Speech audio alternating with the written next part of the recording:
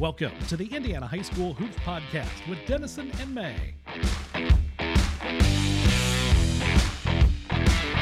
Join hosts Matt Dennison and Chris May as they chat with coaches, players, and key figures from Indiana's prep basketball scene.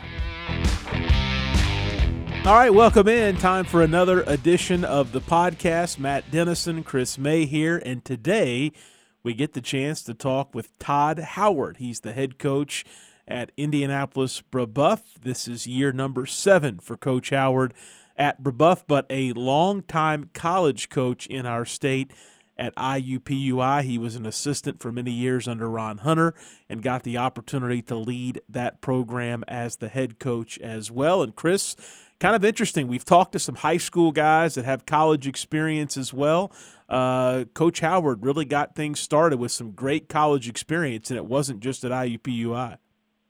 Yeah, he's a guy who's been in our state for a good while, and like you said, helping really get that IUPUI program off the ground, at least at the Division I level, so to speak.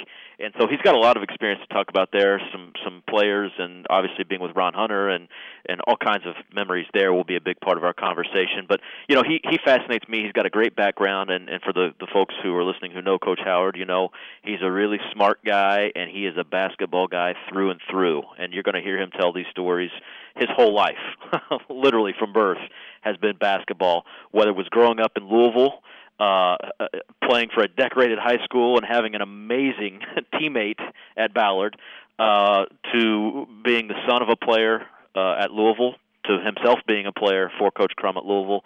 A lot of experiences there. Then he comes to Indiana with the IUPUI job. Now he's in his 7th year at Brebeuf and has had some really nice success there as well. But again, through and through, he is a basketball lifer and has a lot of history and a lot of unique, colorful stories to share with us today.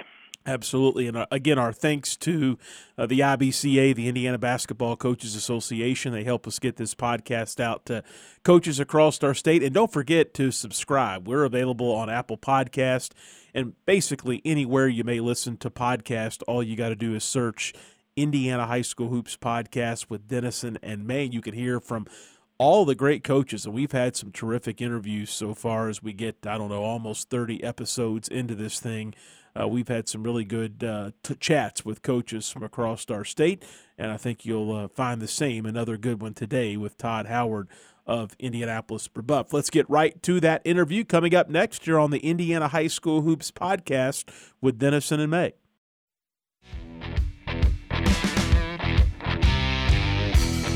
The Indiana High School Hoops Podcast with Dennison and May. With today's guest, here are your hosts, Matt Dennison and Chris May. Well, we're glad to be with you talking high school basketball once again. And, of course, if you follow this podcast on a regular basis, you know we talk to head high school basketball coaches for the most part throughout our great state. And today we get the chance to talk to Coach Todd Howard at Indianapolis Brebeuf. And Coach Howard is a guy that I have known for many, many years. I have known his family going way, way back. So it's fun to hook up now to talk some basketball. And I think you're going to find that his unique story, his background as a head coach, not only at Brebeuf, but before that, both as a college coach at IUPUI and his years at U of L, a lot of fun to talk about. And Coach, Chris and I welcome you. Look forward to catching up with you today. Likewise, guys. Great to be with you all and the great work you do for our game and for coaches and student athletes, and the state of Indiana is better because of your all's focus and love of the game as well. Matt, we're venturing into uncharted territory. We're talking to a guy who comes from across the river down your way. And so, Coach Howard, for folks who aren't aware, you have a heck of a basketball pedigree. Let me just say it that way. You grew up and went to high school in Louisville at one of the more storied programs down there. Give us a synopsis, basketball in your childhood, growing up, how it became such a big part of your life. Yeah, I think that's definitely, a blessing. I was born, I think, in a great city and basketball hotbed. I like to say I'm kind of bluegrass born, but Hoosier bred, and to match both of those or mix both of those is pretty cool. I just turned 50, and as I kind of look back at just some of the experiences of being a toddler and seeing Dr. J play an ABA game in Freedom Hall, or, being able to witness Louisville's a few national championships in 80 and 86 growing up. And my father played for Coach Crum as well at the University of Louisville and played on 2 Final Four teams. And so, that was just a time and an era. It's weird now when you have 900 TV stations and I can never find the game that's on. But when I was growing up, you could find the game that was on. And we were so blessed because, Matt can, probably attest to this, we got in Louisville the IU games, the Purdue games, much less the Louisville and the Kentucky games. So, 3-4 nights a week, you're watching Katie Knight, Joe Hall, Eddie Sutton, Denny Crum. Even better than that, probably, a couple Saturdays back-to-back or Sundays, you're getting their coaches show. So, it wasn't necessarily an NBA kind of deal. The Colonels had long been gone. I think they left when I was 5 or 6 years old. I remember getting the news broke to, our basketball team at a before practice. I vividly remember that at an old YMCA in Louisville. We just all melted, just, boohoo tears of that team's gone, and we were 5 or 6 years old. But so that was pretty cool to grow up. So I don't. I wish kids could get that experience now, where their local team, is on a couple nights a week, and that's their must-see TV. Now, in this area, I think you're more than fortunate enough because, in a normal situation, right? Assembly Hall, Mackey, Hinkle, Banker's Life, those nights you're going to get 12 to 17,000 every night, and those games are on TV. But the flood of college basketball and pro basketball, and I waste every night on League Pass, so I kind of watch too much and don't enjoy enough, But yeah, back to your point of just growing up in that kind of basketball incubator, it without question is kind of positioned me of where I am now, and most importantly, my passions and where I want to spend my time and efforts. Coach Howard, so many angles we could take this today, because you've got the high school experience, you've got the college experience. I love the bluegrass-born, Hoosier-bred phrase. I think that fits you completely. And so I'd like to go there first as we kind of work through your background first as a player. You played high school basketball at a program that I think a lot of coaches in Indiana and a lot of people will recognize the name Ballard High School, obviously in Louisville. They've had a really good tradition. When you think of Louisville basketball and maybe programs that somewhat emulate the tradition and history that some of the best in Indiana do, I think you'd have to put Ballard in a very similar situation. So you had some good years there, and that's a good program even to this day. I'd like you to talk and maybe compare and contrast Ballard to some Indiana programs, and then also take us through your time there as a player. Yeah, definitely. And as you're growing up and in middle school, I can remember being approached by their coaching staff hey, why don't you be a ball boy here? And so now that's another, 1 or 2 nights every week where I'm locked in, and those became my heroes, and because of my love and I think of how that program was ran, that and I'm sure we'll get to that point, made me dive into Buff Jesuit of how I wanted our program to be and what I think the special vehicle high school athletics can be. And I've seen it just from so many of my peers, my siblings, myself. And I love that avenue. And so Ballard was very special to me, being able to, be around that type program. It was, I think Ballard opened maybe in the early 70s. Richard Smith was the original coach. Richard is still coaching at the University of Tampa. And he is just, if you ever want to look up great coach, great human, great story, that's the guy. And so he actually coached my father in high school, I think a year or two, and then came over from Westport to Ballard to start that program. And they had some great players. Jerry Eves was a McDonald's All-American to Louisville. Jeff Lamp was a McDonald's All-American to Virginia. Lee Raker as well.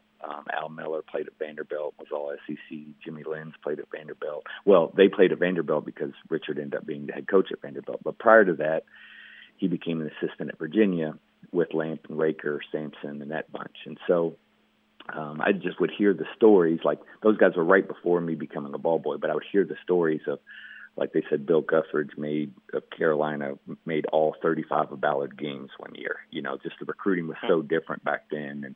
And so it was just neat that lore, and mainly the bar and the expectations and the standard. And that hit me right away, even as a fifth grader, sixth grader. And So then, you progress. Lo and behold, though, we moved to Cincinnati in 8th grade, and I think my world's come to an end. But, continue the blessing, I guess, if you will, and we moved back my freshman year. So just a number of players that were so good and so dedicated. Ballard has a great, rich tradition of not only players, but so when Coach Smith left to become an assistant at Virginia, Don Salyer, his assistant, took over and was there a few years and coached through my freshman year. We were probably top 5 in the state my freshman year. Felton Spencer's Louisville Eastern team was top 5 in the state, and we played each other on a February Tuesday night first round of postseason play, much like some of the matchups here, and we lose. And so I knew that team was really good. We had a couple guys going to play at college.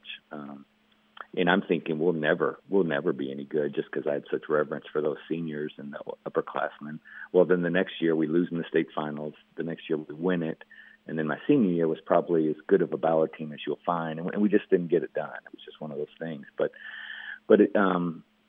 a number of really good players. Allen Houston was a classmate, probably from 3rd grade on, and not only an Olympian, and I think only Maravich has outscored him in SEC play, but just a phenomenal human and a great NBA player and great ambassador as a father and Christian and parent and those things. But he wasn't our leading scorer in high school, and I enjoy telling that to people. Like, we had a small guard that was a monster at Western Kentucky, Mark Bell. He ended one year in the NCAA tournament, knocked out Terry DeHare at Seton Hall, knocked out the next round Penny at Memphis, and then took the Sweet 16 to the wire, a good Florida State team that had Doug Edwards, Sura, Cassell, and Charlie Ward. And Mark was a 5'10" guard that, was toe-to-toe as good as anybody. And so that was just a unique, fun, competitive time. I thought Louisville basketball was really the year we won it. We could have played Louisville Pleasure Ridge Park, which had a number of college players as well, but they got beat in the morning into Clay County. And so that helped us avenge a sophomore championship title run by beating Clay County our junior year. So just a great environment. I loved, there wasn't AAU, there wasn't trainers, there wasn't, you just had to go get in a hot gym in the summers and work on your game. And if you didn't, you just weren't going to play because there were too many good players. And if you didn't like your playing time, you didn't leave either. You stayed there and cheered on your teammates and continue to get better that week, that month, that year, or in the off season. And pretty tried and true recipe that I know works, and I know it works at our program now. Just the value of getting better and along the way being a great teammate. And but those are some things I learned, firsthand as a 5th grader watching Louisville Ballard, and being able to experience, for the next 7 or 8 years was fantastic. Coach, you had so much history there, a lot of great names and references in that piece, but it seems like you almost glossed over the fact that your team won a state championship as a junior. Again, from the Indiana side of things, we hear about the Kentucky State Tournament, the format of it, the uniqueness of it. Take us back down memory lane, that year especially, what that experience was like for a young guy.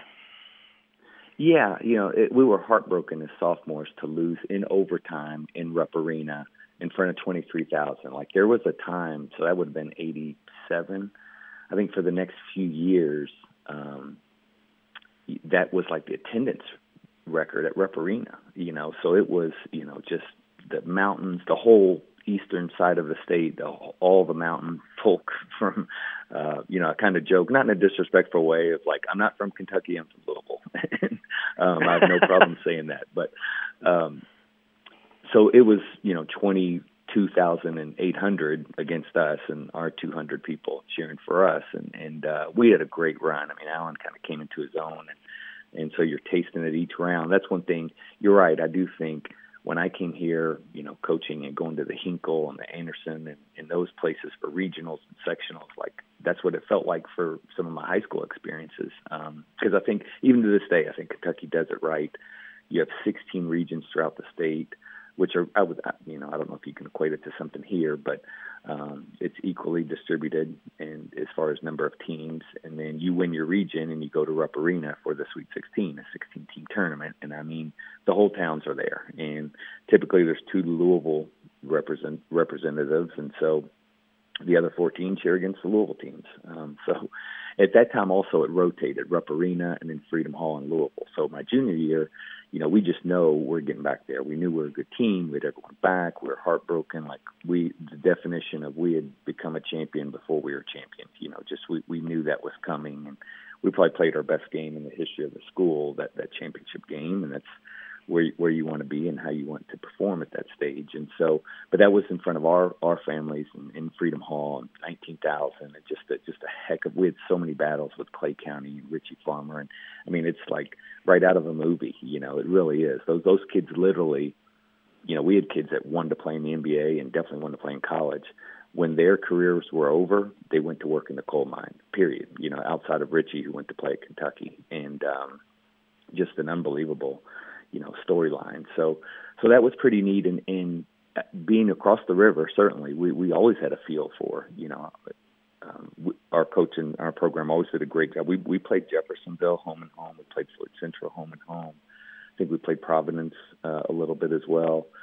And so those games were like big games for us. They were big tests. I remember Pat scoring 50 on us my junior year at Ballard.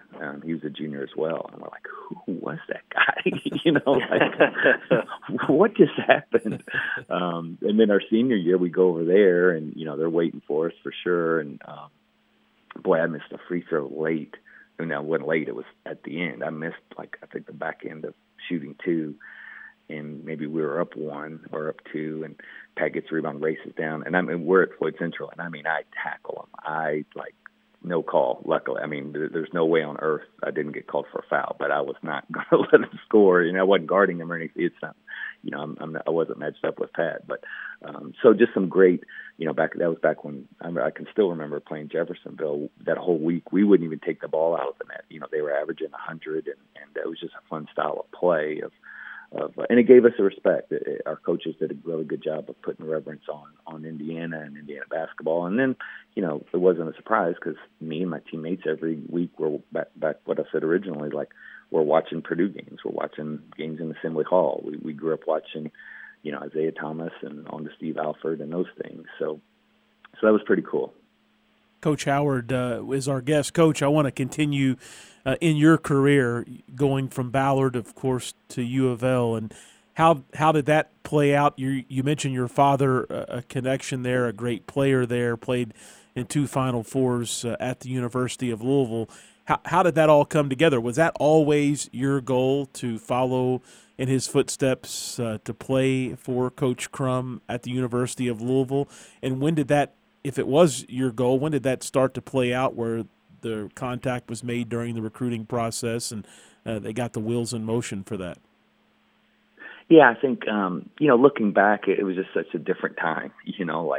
We were never worried about who was in the gym recruiting us. Like I said, there was an AU, but during that time, coaches could come to open gym in the summer. So we would have, much like you see now at AU games, we would have that at, 7 o'clock back gym, 112 degrees back there watching us play. And that was really part of them recruiting Allen, but then now at the same time, Allen's father, Wade, was, I think, the top assistant in the country. He recruited all those great players from the 80 to 86 run, multiple Final Fours. I think they went to 4 Final Fours during that stretch. And so even on that front, we were, like I said, growing up since 2nd, 3rd grade, really best friends. So if I wasn't spending the night at his house all weekend, he was at mine. And so if you were at his house, that meant, oh my gosh, Purvis is at dinner, or oh my gosh, this guy, or that Kenny Payne, or what have you. And so you were just, so entwined into the fabric of the program, and because of Coach Houston and their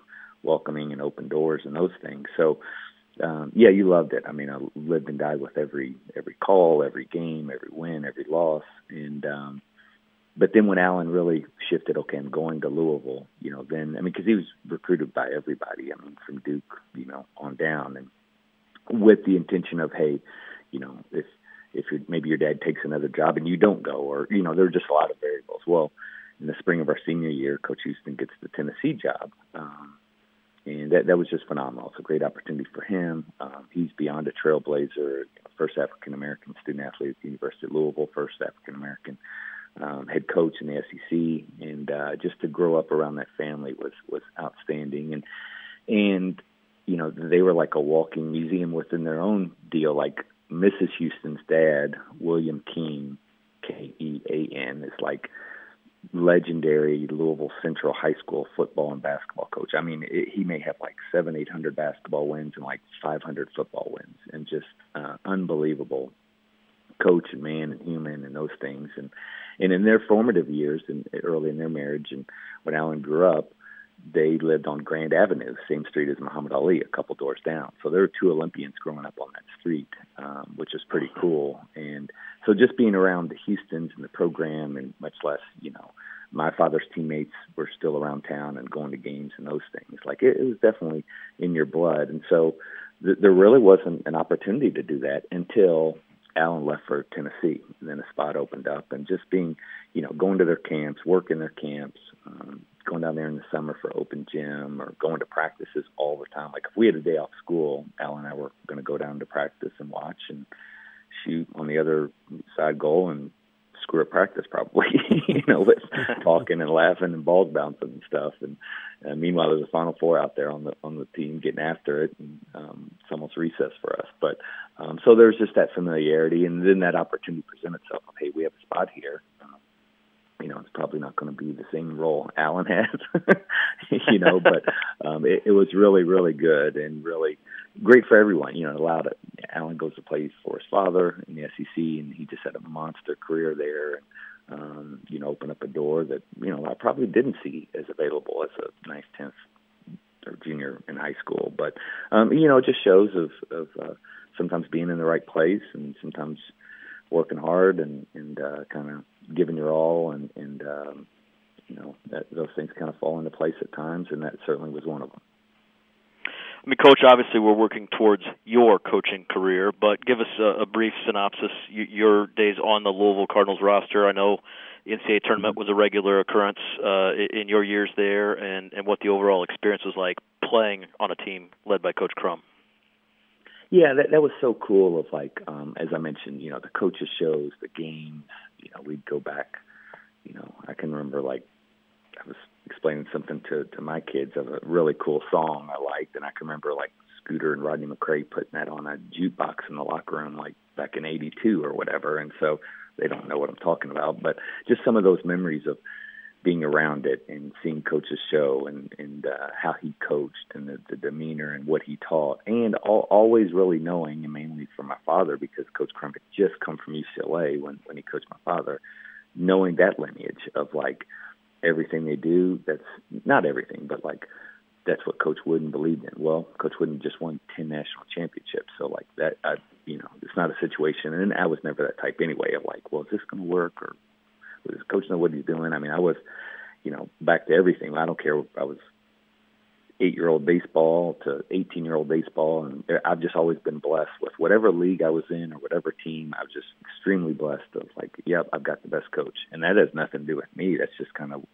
who was assigned to coach our team or what district I lived in or whatever. And so that was pretty cool. As I look back, I mean, literally like 10 for 10, 12 for 12, whatever it is, was literally great models of like coaching, teaching, modeling great behavior, modeling work ethic, and those things. And I live it to this day. But so to that question, then you're there with Coach Crum, and I can still remember like first team meeting, first practices. And as with anything, you get on the other side of the curtain and things, they're just different, like you expect them to do certain things and maybe that doesn't happen, or you expect them not to do certain things and the opposite is true. So that was really neat. I can remember, I think our first road trip was about this time of the year to Maui, and we are probably a top 5, top 10 team and just getting ran off the court by Missouri. And I'm used to my high school coaches, if we're getting ran off the court in high school at halftime, we're probably running sprints at halftime.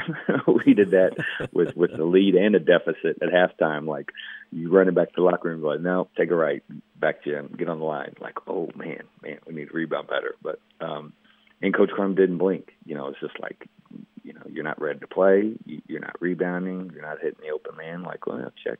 Yeah, it's kind of what's understood doesn't really need to be said too much. And so I learned a lot of that, of like he didn't waste words or energy. He was just, Al McGuire turned to him, cool hand Luke, and that was wholeheartedly 7 days a week. Just I've never saw him raise his voice, and I don't care if you coach T-ball, that's hard to accomplish, So for him to do that for so long, but it was because he knew, and that was kind of a mantra of his that I learned of like, I can't guarantee you will win or go to Final Four if you do these things, but I can guarantee you won't if you don't do them. And that's, I think, kind of what coaching is putting your players and program in a position to win if they do the things you work on. I think I've enjoyed watching some of these wild, crazy early college games, and you can tell, like, boy, that team, they practice those shots. Watch Richmond yesterday. Like, yeah, they practice those shots. That's the shots they want. That's the shots they get. And because that's what they practice, guess what? They're good at it.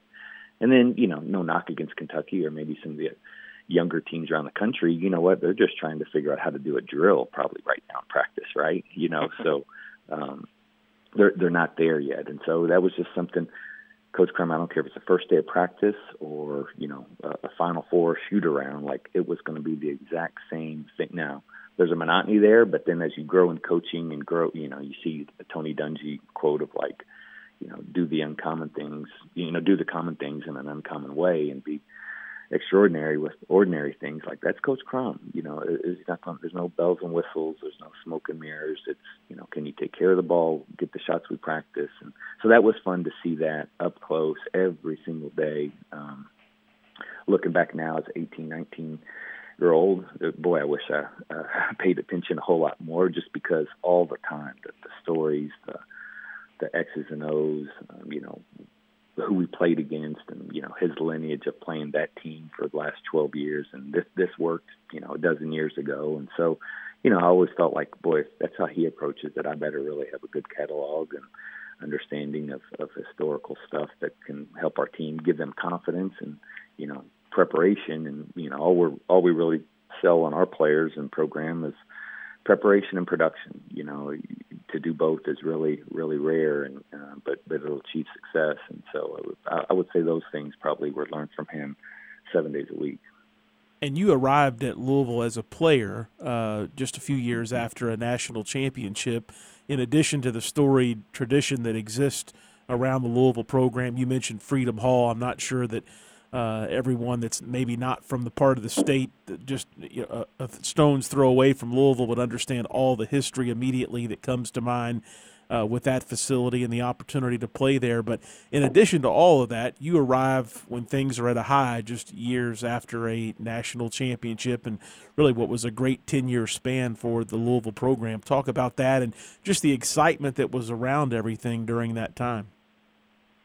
Yeah, that was what was so cool from, the lineage of Ballard of, as I mentioned earlier, just a bar that was set, standards were set, and you got to produce. And there were just so many good players naturally. I can remember like our first day of open gym and on the heels of, they won it in 86 and easily could have won it, the next 2 or 3 years. And that's in between 80 and 86. They go to, I think, 4 Final Fours and could have won it those years. And on top of that, I think a lot of common fans would understand or remember, like Louisville wins it in 80, Indiana 81.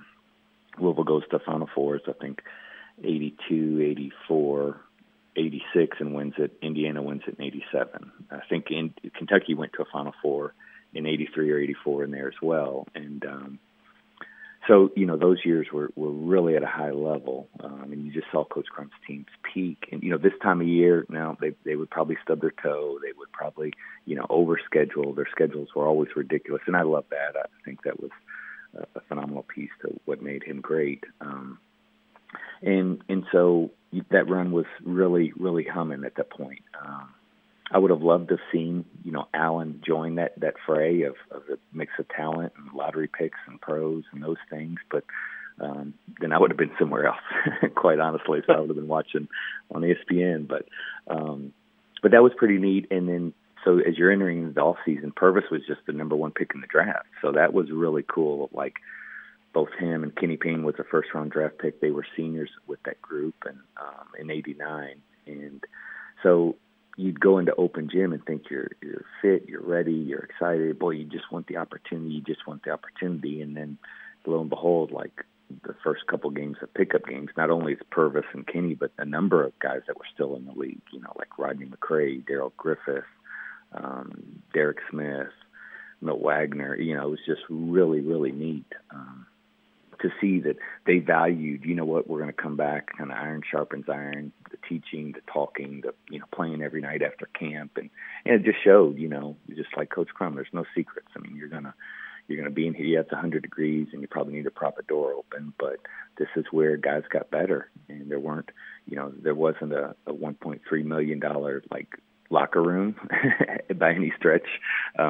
Probably the locker room currently up here at Lifetime Fitness is a lot better than what we had, but that wasn't what players worried about back then. It was can we win, and win was even before can I play. It was just can we win, and you saw that from some of the greats that I grew up watching, and now all of a sudden, lo and behold, they're kind of showing you how to take care of the ball or don't throw the ball. Don't, if you're dribbling, be on this side of the floor. Don't do this, don't do that. And, I find myself teaching our players some of those things now. So that was a really good time. And as I mentioned, I think Alan headed to Tennessee, was a big component because his dad left and had just a great recruiting prowess. But as a basketball fan, even during that time, now you look up, well, Rick Pitino's coming into Kentucky, Coach Knight's getting ready to go on a monster run with the Final Four team and those things. So you were just enthralled with the game and college basketball 7 days a week. So, Coach, after your playing days, you stay right there on campus, and I think your first coaching job, you can correct me if I'm wrong, is as an assistant there with Coach Crum and the Cardinals. What was that in your plans? Did you see that coming? How did that come to play? Again, no plans whatsoever. Matter of fact, I would run from it because, you'd have spring meetings at the, kind of exit meetings every spring and talk about summer schedules, what sort of job, what your course load's going to look like, what you need to work on, and those things. And invariably, Coach Crum would always talk about, what about coaching? Do you think about coaching? And I always said, Lord, no. My livelihood will never depend on, like, someone in my age bracket or mental capacity. Like that's not what I'm going to depend my livelihood on all the time, and just ran from it. So my first job early was at Republic Bank, and really wanted to get into that growth and ladder within the banking industry and those things. And again, like just such a blessing. This was something moved me to do it, and definitely very appreciative of it. So I'm coming home one day after work and decide I'm just going to go in to watch Ballard have open gym. And at that time, DeJuan Wheat was there as a senior, I guess, at Ballard, and very good player. Ended up being a 2,000-point scorer at Louisville, and Coach Crum was there recruiting him, and he mentioned it, like, hey, what about coming aboard as a graduate assistant? I said, no, I'm really a little too busy and definitely can't travel. I didn't want to travel. And, well, no, we can work around some things, and just come to practice. And matter of fact, come tomorrow morning.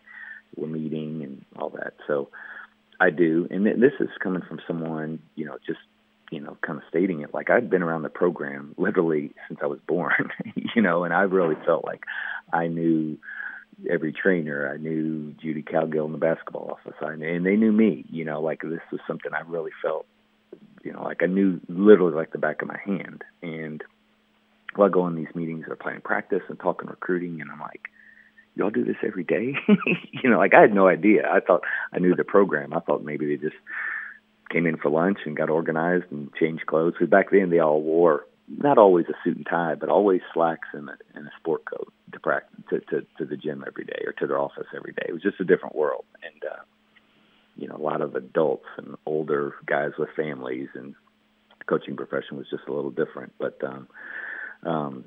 probably no different. I love seeing some old pictures of baseball or basketball games. Everyone in the crowd's in a suit and a top hat or whatever. But that was kind of the vibe there. So, but I was just blown away that, like, they did all this planning for practice and did all this planning, like what the recruiting week looked like and who coach needed to call. And it just, as much as I never wanted to be part of that hooked me. That hooked me. So all of a sudden my hours at the bank started dwindling, as did the income, and now I'm spending more time there at the basketball office and doing kind of offensive efficiency reports for their staff, and really enjoyed that, and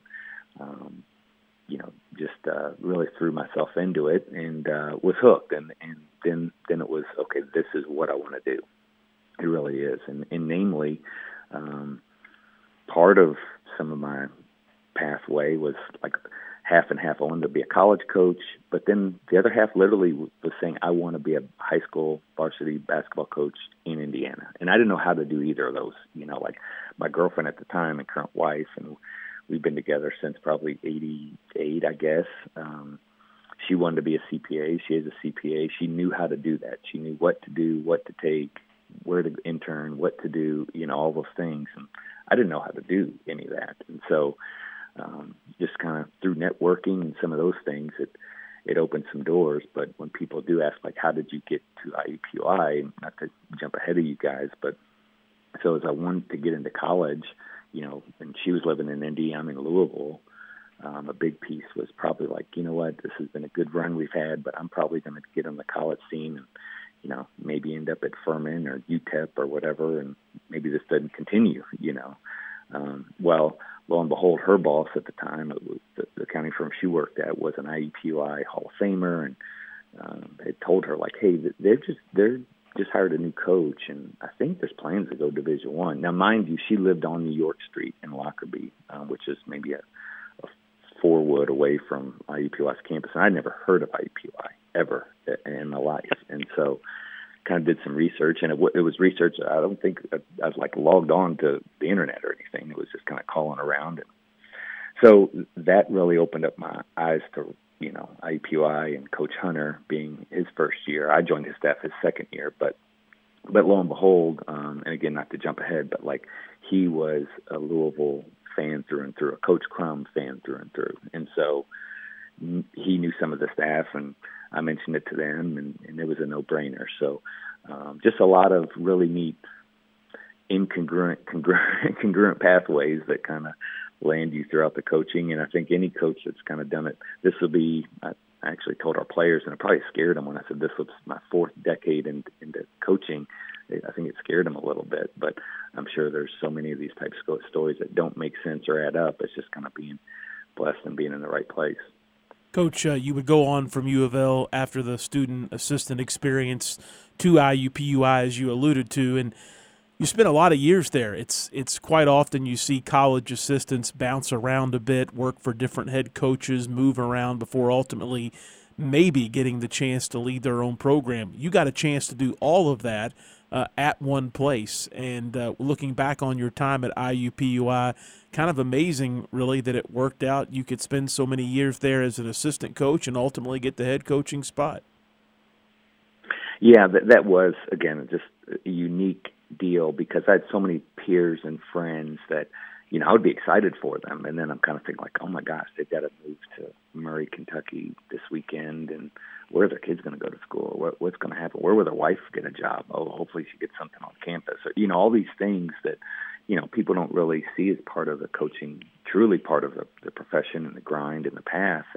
And we, I was very blessed because I saw it from Ron, from Coach Hunter. A lot of people thought, so he had been an assistant at Miami of Ohio for Herb Sindick, and on that staff was him and Sean Miller. When Ron left, Thad Mata took his spot at Miami of Ohio, and it doesn't matter the sport. Miami's continued to be the cradle of coaches, and so some of those stories were phenomenal. But Ron set a great example of like he had young children, and if his son RJ, who became a first-round draft pick, or his daughter's has her doctorate in psychology, just a great family. She had a volleyball game. Like he wasn't missing that, and if that meant he's leaving at 3:45 to go catch a game out at Avon, that's what's happening. And I was able to see that. And I think so many times in the coaching world and profession, you think you need to put in another layer of 4 hours to go watch something or do something. But he just had we'll get our work done, and we will be with our families, and we will parent our kids, and we will love it, and we'll be good. And it worked. And so, and at the same time, I think so many people thought he was going to be on to the next job. Well, he was there 16 years. I was there 19 years. And part of that allure, if you will, we were always getting better the next year. We probably had a run of 10, 11 years where we got not incrementally, exponentially better each year with the talent we brought in, the competitiveness in our league, competitiveness within the state.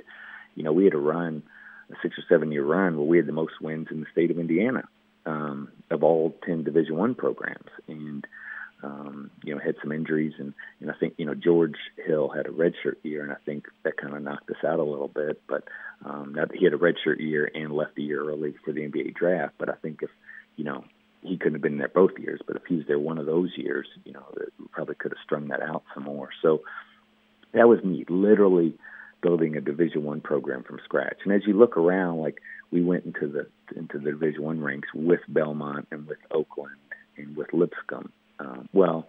Those programs had 50-year NAIA or D2 runs where they won 42 games every year. And so they're used to packing their gym. They're used to, having a camp of 1,000 kids. They had a program, and they had a legit, they were Division I before they were Division I. And so I just thought it was a great move for us to go Division I because it matched the city, it matched the university, it matched, everything that was needed at that time. And Ron was able to steer it because he had done the same thing at Wisconsin Milwaukee as an assistant. So not only from the basketball side, but athletic department-wise, everything, the steps, we really took all the right steps. And so lo and behold, you find yourself in the NCAA tournament in year 3 of being a Division I program. And that's, I think Florida Gulf Coast did it, but no one else has even come remotely close. And so that was really able to help us build equity in the city. And then you start to recruit Indiana All-Stars. And then, there's a kid growing up in your basketball camp that was pretty good and just, super, super full of energy and the best kid you've ever want to be around. And all of a sudden you see a Broad Ripple box score and a kid named George Hill's getting 32 as a sophomore. And you're like, is that George from camp? So, you build a program that sends a team to Division I tournament. A couple years later, you're able to recruit a kid that you've helped foster his upbringing of being a camper and those things. And he's a first-round NBA draft pick. And so those are like storybook deals. And so, at the same time, not have to worry every spring, whether it's myself or Ron, of okay, am I getting the job? Am I doing this? Am I doing that? You just hunker down, and the results show because of that. Kind of some of the lessons I've talked about of growing up in a hot gym in Ballard. You weren't worried about the outside noise because there wasn't any outside noise. It was just, can you get better? So, Ron really challenged me. I knew who he worked for and worked with, and so that was motivation for me of I better bring it. I better make sure we're in on the top kids in the city and in the state. And guess what? If they aren't coming here, then that's because they're going to Indiana or Purdue. Now, that didn't happen all the time, but we did get our fair share of local players that we thought would fit our program and do great. So you fast forward, I just turned 50, and my son did a great video for me of a bunch of former players and colleagues and those things. And just to see what all those kids are doing now and their families and what they're doing in the city was just, to be able to build that, over a couple decade period is it's breathtaking. It really is. As I look back on it, it's really, really cool. I mean, Coach, I feel like we could ask 100 questions because of all the great storylines you've laid out here and building the Division I program at IUPUI, having a future NBA player on a roster. But a couple things stick out to me, and I'd love to hear your perspective on it. One is how different I perceive coaching under Coach Crum could be versus coaching under Coach Hunter, because as everybody knows, Coach Hunter and whether it's the clip of when you guys qualified for the NCAA tournament or at Georgia State when he's on the floor and hurts his knee and all these kinds of things, they seem like totally different personalities from the outside looking in. Yeah. So I'm curious in that. And then also, as you referenced, you end up being at IUPUI for 19 years, and I think you said, was it 15 or 16 of them with Ron? I mean, again, an assistant coach to stay with the head coach that long, what was that dynamic, that relationship that made that work between the two of you guys for so long? Yeah, and those are great questions, and I think that really fueled because that was really my first foray into coaching. I remember when I was coming aboard as a graduate assistant with Coach Crum, and really met with Coach Jones, his longtime 30-year assistant, Maryville native. I'd come to Louisville from Pepperdine. Coach Crum had been out there at UCLA, so I'm sure they were well-versed and good friends. And so I could just remember him talking about getting into it and doing things. And I said something, I don't know what I said, but Coach Jones says, well, now you're not going to be doing any coaching. He's like, the coach is down the hall. So what I need you to do, and I think I even left that meeting, I left that meeting, he's like, and double check that restroom down there. I don't think there's any toilet paper in there. And so I'm like, okay, here we go. Well, my first job at IUPUI, I can remember Ron wanted me to order towels. So I wanted to, get the best. I'm calling NBA teams. I'm calling the pace, all these things. And I probably asked him 12 questions. And I think he summed it up by if you want me to do it, I'll do it. But I just asked you to get some towels, So my point being I wasn't going to be doing any coaching. Well, all of a sudden now I'm at IUPUI and I'm not a graduate assistant. I'm one of the assistants. And Ron gave us great ownership, whether that was in recruiting, or coaching, or on the floor and timeouts. And quite frankly, I hadn't seen that. It was no disrespect to any of the assistants that I played for, but it was kind of how that system was set up, and their deference to Coach Crum, they really didn't need to say. Now, they said a ton and prepared a ton and did a ton, but they were not going to be able to really stop practice and say something. Either coach already had or a player had, because you're playing with some really, really good, smart, old players. And so now that even continued, it wasn't something where, as so many of us, you get into a profession and a week into it, you're like, nah, this ain't it, man. I was the other way, and it just affirmed I was in the right place at the right time, working for the right people, and Ron was really good at that. But you're spot on, and certainly people would say that, or family and friends would say that. Gosh, he's not Coach Crum. He's so different, and I love that to the hilt. I didn't want to work for another Coach Crum. I'd seen Coach Crum in action from 0 to 24 years old or whatever it was. And so that was neat, because there are plenty of times of, maybe we're down at UNLV by 8 and Coach Crum is, cool hand Luke, and not going to rattle the cage a little bit. Well, maybe me as a player and growing up kind of fiery and feisty, I wanted him to rattle the cage. He wasn't going to do that. Well, Ron would rattle the cage and, kind of get the most out of that particular opportunity. So all it showed, and this was a great line that Coach Crum had, was there's a million ways to skin a cat. And I really enjoyed that. Helped me grow and learn, because I wasn't going to go into any more practices or any more drills really thinking on the forefront, what would Coach Crum do? Well, because it's not what we're going to do here. It's just going to be different. Now, certainly there are a million things Ron would ask, what did you do in that press? Louisville's press was a staple in the 80s, and Ron loved that. And so there are many things I could count on in that way, but it helped me shape things totally different, which I can't even, I, again, didn't know that at the time, but now that I'm, at this age and 50 and those things, I can really look back boy, that helped me so much. So that was neat. That really was. Coach, you touched on this, but I'd be curious to know a little more. What was it like with George Hill at IUPUI? You work with him obviously very closely. I think you still have a great relationship to this day, and he's went on to have a very nice NBA career, but he was such a big part of your time at IUPUI. I'd just love to hear more about him. Yeah, that was really cool. I think, as I mentioned, him being a camper, and then fast forward a few years later, and he's producing at a major league level here in box scores, and you're like, is that the same? You just, hadn't seen him in a couple of years. And so, boy, even back to our camps, in that era, you would have, Eric Gordon and George and, some of the great players at Pike, Barlow and Rodney Smith and some of those guys, is, they're 10 years old in your camp.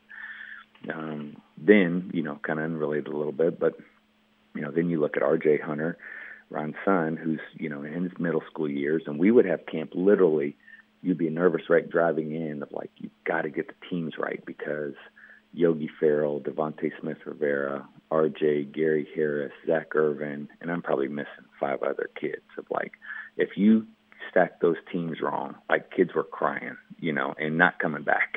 So there are just so many really good players coming up in camp, and probably George was one of the first, of like kids we really got to know, and he got to know us. So he was able, we used to kind of say that, hey, there aren't any kids in the backyard going 3-2-1 and IUPUI wins. George was. And just because of how he really fell in love with our players and coach and our staff and those things. And so you start to recruit them and understand, just what a phenomenally special kid he is. And to this day, I mean, just an old soul, a phenomenal soul, great parents, great grandparents, his whole, network of family and friends, just so supportive to this day. And so it was great. And what was even neater, like George didn't start his freshman year. He, I think cracked the lineup once we got into conference play in January or whatever, but he just had some things to learn. And there were some good players ahead of him, like guys like Akeem Clark from Gary and Johnny Miller from Muncie. And they were juniors and seniors, and George was a freshman, and he was not better than those guys. I don't care if it was a drill or a game or, David Barlow was a point guard. He was not going to beat out any of those guys right then. Now, as you got going in the games and doing different things that made our team and our lineup best, certainly, and his minutes probably didn't change a whole lot. But that was pretty neat just because he was really locked into making our team better. How can he get better? Just a joy to be around and that's not always the case. It's one thing at the college level, like the travel, the buses, the airports, the airplanes, the layovers, the hotels, the meals, you're around a whole lot. And fortunately, that's another blessing that I don't think happens all the time. We love being around our team and our guys because we could choose who's on our team. And, I don't like when coaches say, well, they don't understand the culture, or that you recruited them. So, what are you doing? And so we really, I thought, stood firm in just, the number of kids that were going to come in our program, we're going to make our campus better and make our team better. And so I don't care if it was RJ or even my son, like on a road trip, they're playing video games in a room or back in the bus watching something or whatever. And you enjoyed that because they were just such good kids. But George was really, a teammate to all, a friend to all, and just did a wonderful job of, kind of being a Pied Piper here in the city of, championing our program. Well, Coach, we've heard all these great stories, all this great history, and we haven't even touched on you as a high school coach, which is what this series of podcasts is all about. It's hard for me to believe, first of all, that you're now in your 7th year leading Brebeuf. Time flies. I guess that's proof right there.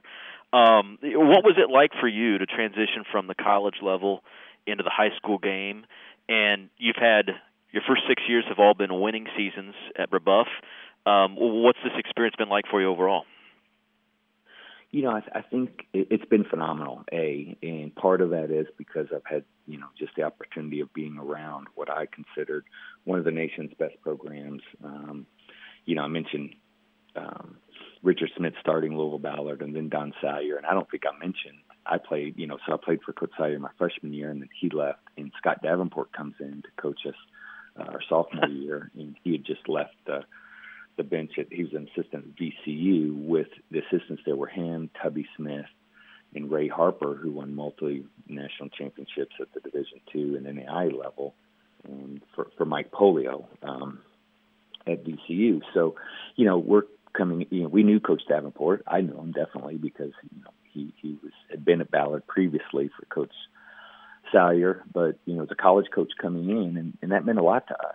That he wanted to come coach at Ballard, and so that was pretty neat. And I just loved all the different things about, our whole program of what we did. And it's different now, but I try to incorporate and implement some of those things of being, truly a program that's about our families and about our players, future, current, past, all those things to really make sure our guys know that, A, when they come to practice every day or they're suiting up for a game or, Brebeuf basketball means something to them. And I see that, day in, day out. And that makes me extremely proud because it's about them respecting, the Alan Hendersons or the 2000 state championship team or being at their best to help, when we host interested families, that are looking at Brebeuf.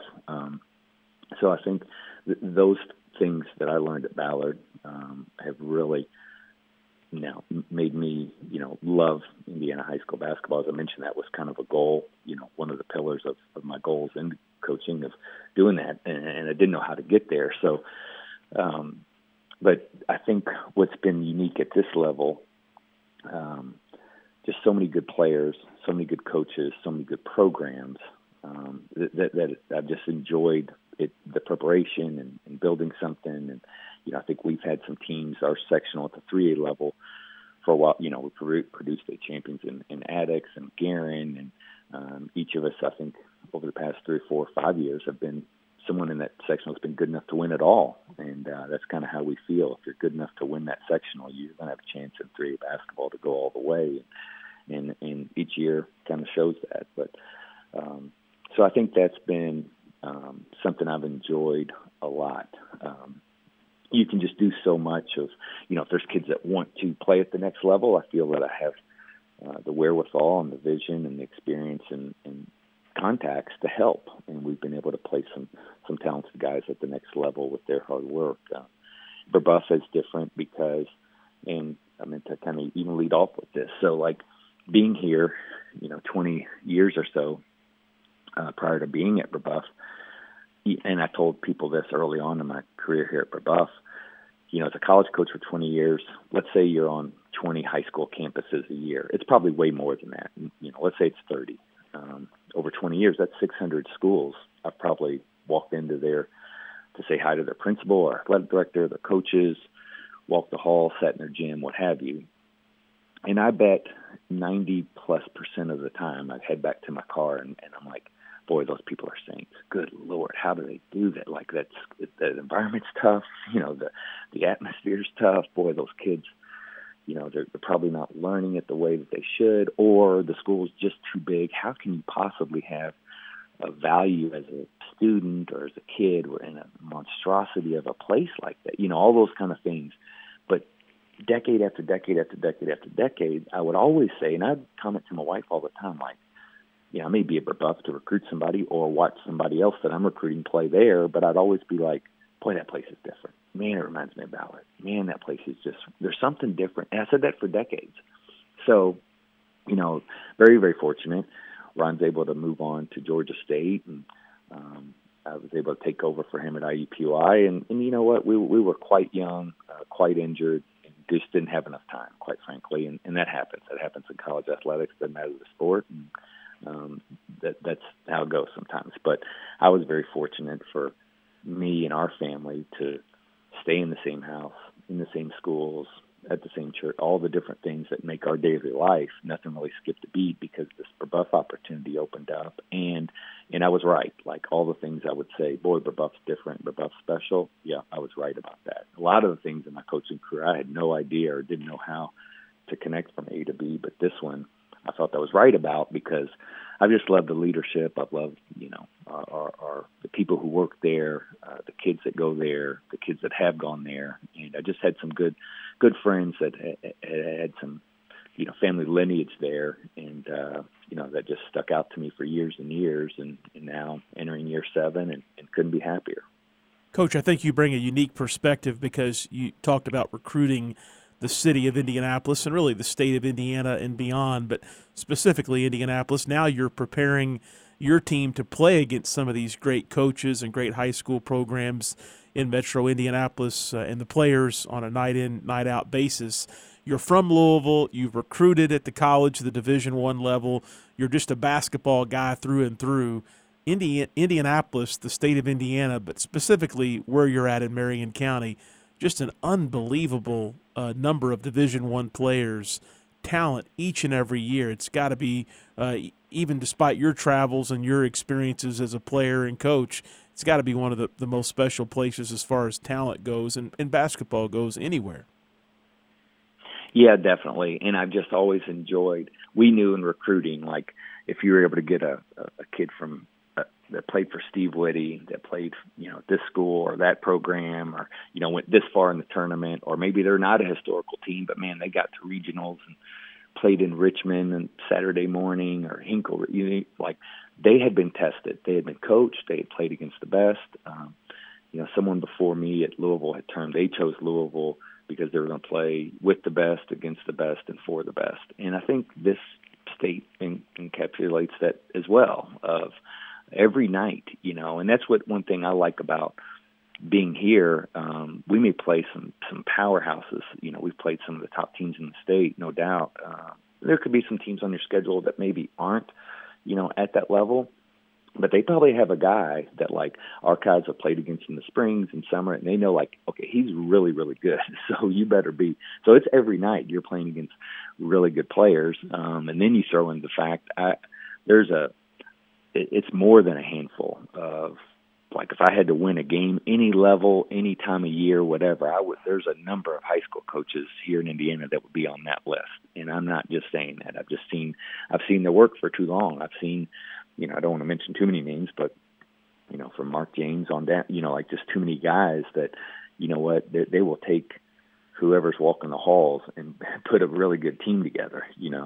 I live right around the corner from Larry Bullington, who's coached some great teams here in the state. He brought his grandkids over the other day to shoot out back, and that was really, really fun to catch up with him. But so you're right, just being able to see all that, I think it just mainly gives me an appreciation of like what these programs, what's been done at just go around 465, just the number of programs in history. And I try and teach that to our guys. We were, I think, very fortunate to play a tough schedule and get some good name programs, and always make a point to point out different things about their lineage and who's coached and played there, especially if we're going to their place. And just because I think that's neat. I think that's something that they're very blessed to do. Coach, I'd be remiss if I didn't get a chance to ask you. We've had a number of coaches on, and you talk about their coaching influences. Well, you've just given us, in this past hour already, a list of tremendous coaches that you've been around in your life. And so whether it was Scotty Davenport at the high school level, whether it was Coach Crum, whether it was Ron at IUPUI, when it came time for you to become a head coach, and I'm speaking both to IUPUI and Brebeuf now, I mean, how did you figure out who you were as a coach, what strategies you were going to implement, offenses, defenses? How did you pull from each of those guys, or how did you set out as a head coach with your style and your philosophies? That is a really good question, and I think that's probably something when people do enter into a head coaching role, or even in my situation where you're at that program and slide over a seat, metaphorically, you hear all the time. What I liked about my situation was, and there were some good things and bad things about it, I didn't have to unpack any boxes. I didn't have to move offices. I just had to move it down the hallway. And so you kind of had a vision for what things would be and continue to be. And so that was very helpful to me. I think as you grow as a coach, I think it kind of starts with there's an overall thing of, are you able, maybe there's some fires that you need to put out, whether that's, and not necessarily like that. I mean, like, are you blocking out that game, or were you prepared, or did you do too much that week and maybe didn't have your legs, or did you not do enough, or was the travel times not quite what you needed them to be, and now you're really paying for that, just some things that you needed to be able to assess. And there's a couple of years as you get into coaching, you can't put out any fires. You don't have the ownership, you don't have the voice, you don't have the the trust and those things. Those things take some time. And so then there's the evolution of like, you better be able to sniff out the fire. So like you may be talking about it, or Ron would be, or Coach Crum would be talking about it. No one even knows what he's talking about. And it's just kind of like, I'm telling you, like it's not going to be there. It's not going to work. Or I'm telling you, if we do X, Y, Z, this will really work. and you may think he's speaking Latin, but you don't have the vision and lens that they do at that time with experience. So I enjoyed that aspect of it, of like being able to, do some things. Coach Crum always had a great line of like, don't major in minors. And so the point of that, and that's probably what I use the most of, we want to really, really take care of the basketball, whether that means literally no turnovers, which is kind of self-explanatory, but just really getting good shots. And that comes to what we run, what we practice, who has the ownership to take these kind of shots and who doesn't, and being able for guys to buy into that. And those are just roles. I think there's probably 2 or 3 guys, LeBron and Kawhi maybe, and everyone else is a role player, so you better be able to have those, especially at the college level, those 13-plus guys on your team, what their role is. And it probably isn't the role that they had in high school or the last 12 years of their basketball career. So that takes some coaching and some buy-in.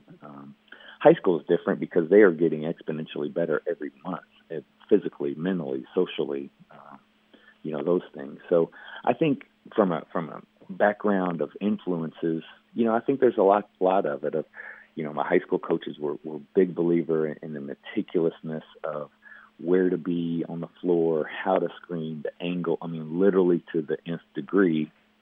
Coach Crum wasn't necessarily like that. Not that it was loose or anything. I mean, everything that John Wooden did, we did. But it was just, you've got to be good. Like, we can set these down screens 12 different ways, but what does it matter if you're not going to be prepared to make the shot? You've got to make the shot. That's your job. Your job is to make the shot. And so guys understood that.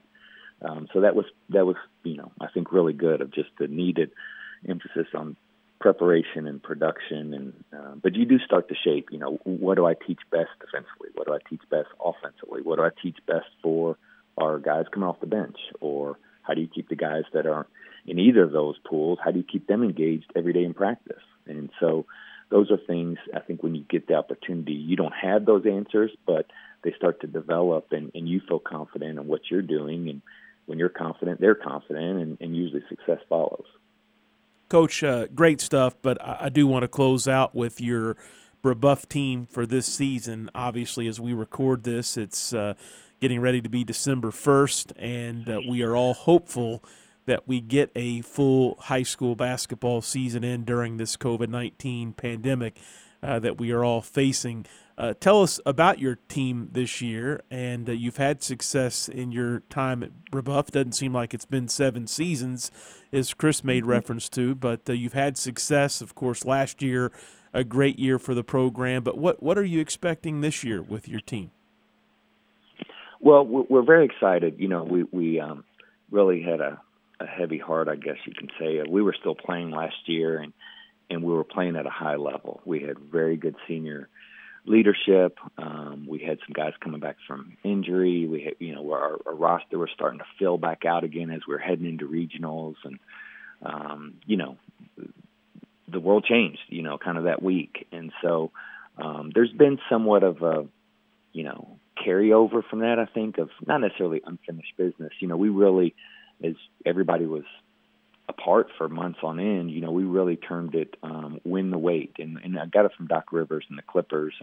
But we really wanted to run as many miles and make as many shots in the off season each week as we could with the number of returners that we had. And then we would kind of add something each month, whether that was free throws or push-ups or sit-ups. And, you start to add it all up, and, we made hundreds and hundreds of thousands of shots and ran almost 2,000 miles. And, so we wanted to look back and say, boy, we got better and we did something. We really, last year's over, didn't really finish, but, those seniors aren't coming back, and we need to be ready to go. And this group is, we have 3 seniors that I think will have great careers, here at Brebeuf: Anthony Hobson, Evan Altman, and Austin Ezell. I think they can all play at the college level and get recruited at the college level at different degrees.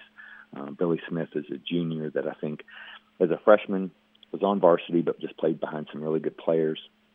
Averaged 1 or 2 points a game, and last year averaged 14. And as you know, in Marion County, that doesn't happen very often. And he had 27 the other night. He's a 6'6" wing, and he's on his way as a junior. I think is one of the better juniors in this class in the state, and it's a talented group. And then, we've got some depth coming back in our junior class with some guys that were sophomores last year that, had good JV years.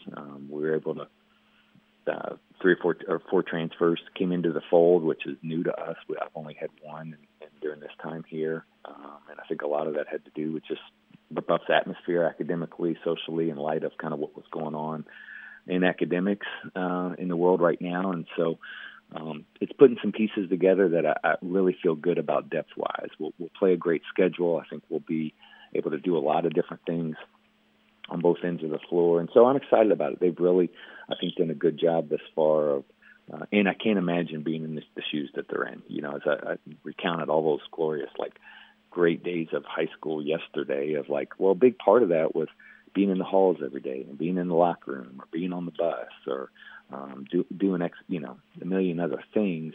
They're not getting that. And what I told them is no, it's not great, it's not fun, but no one is. And so we just have to, we're going to practice at this time tomorrow, be ready to go, because we've had a week where we practiced at that time and then that was it, so just be ready to go. Now, I feel confident, and I keep telling people, I think volleyball did a phenomenal job and they got through a season. Now, they don't have flu season, they don't have Thanksgiving break and semester break and some of those things, but I think if you're smart, and I've seen so many, my daughter's a high school senior now, and she's played a few games already. You just seeing the protocol at different schools and the attention to detail and the attention to safety and wellness. It can be done, It's going to be a safe environment to compete in. We just need to make sure when we're not competing or not at practice, now that we're not at school for a while, just got to continue to make good choices. You've heard it a million times, mask up, wash your hands, social distance, and all that. And I'd be remiss if I didn't say, I can't believe I'm watching all these college games on. I don't know what these coaches, I can't even watch some of the games. These coaches aren't masked. They pull it down every time they talk. And I just think it's a bad example and bad optics that they can do a whole lot better with. And I think our guys are doing a great job. We practice with them. With masks and try to stay a social distance as much as we can on every drill, in scrimmages of, limiting stops and starts of what we're doing and just trying to do all we can to be as safe as we can so our seniors can have a great season. They deserve it. That's what I've always termed our program. It's going to be about the seniors and then the varsity and then the program, and then we'll kind of get to you and what we think you need to be doing or those things. But this year it's all seniors, all through the way. And so my daughter's a senior player at Fishers, and they've had their senior night. They've had 6 or 7 games, and every time I'm able to pull in home or away to watch her play, I just count my blessings because I'm so happy for her and her team to have this kind of opportunity to keep playing every week. And so we can do it.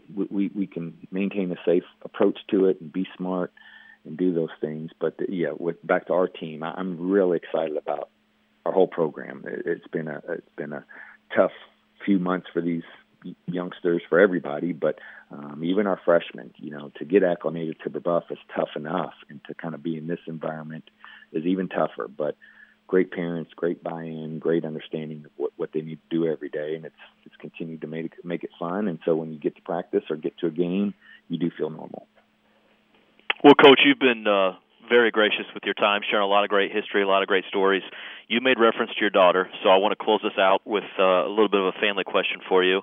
And this just strikes me again as cool. I mean, you grew up as the son of a former Louisville Cardinal Final Four player.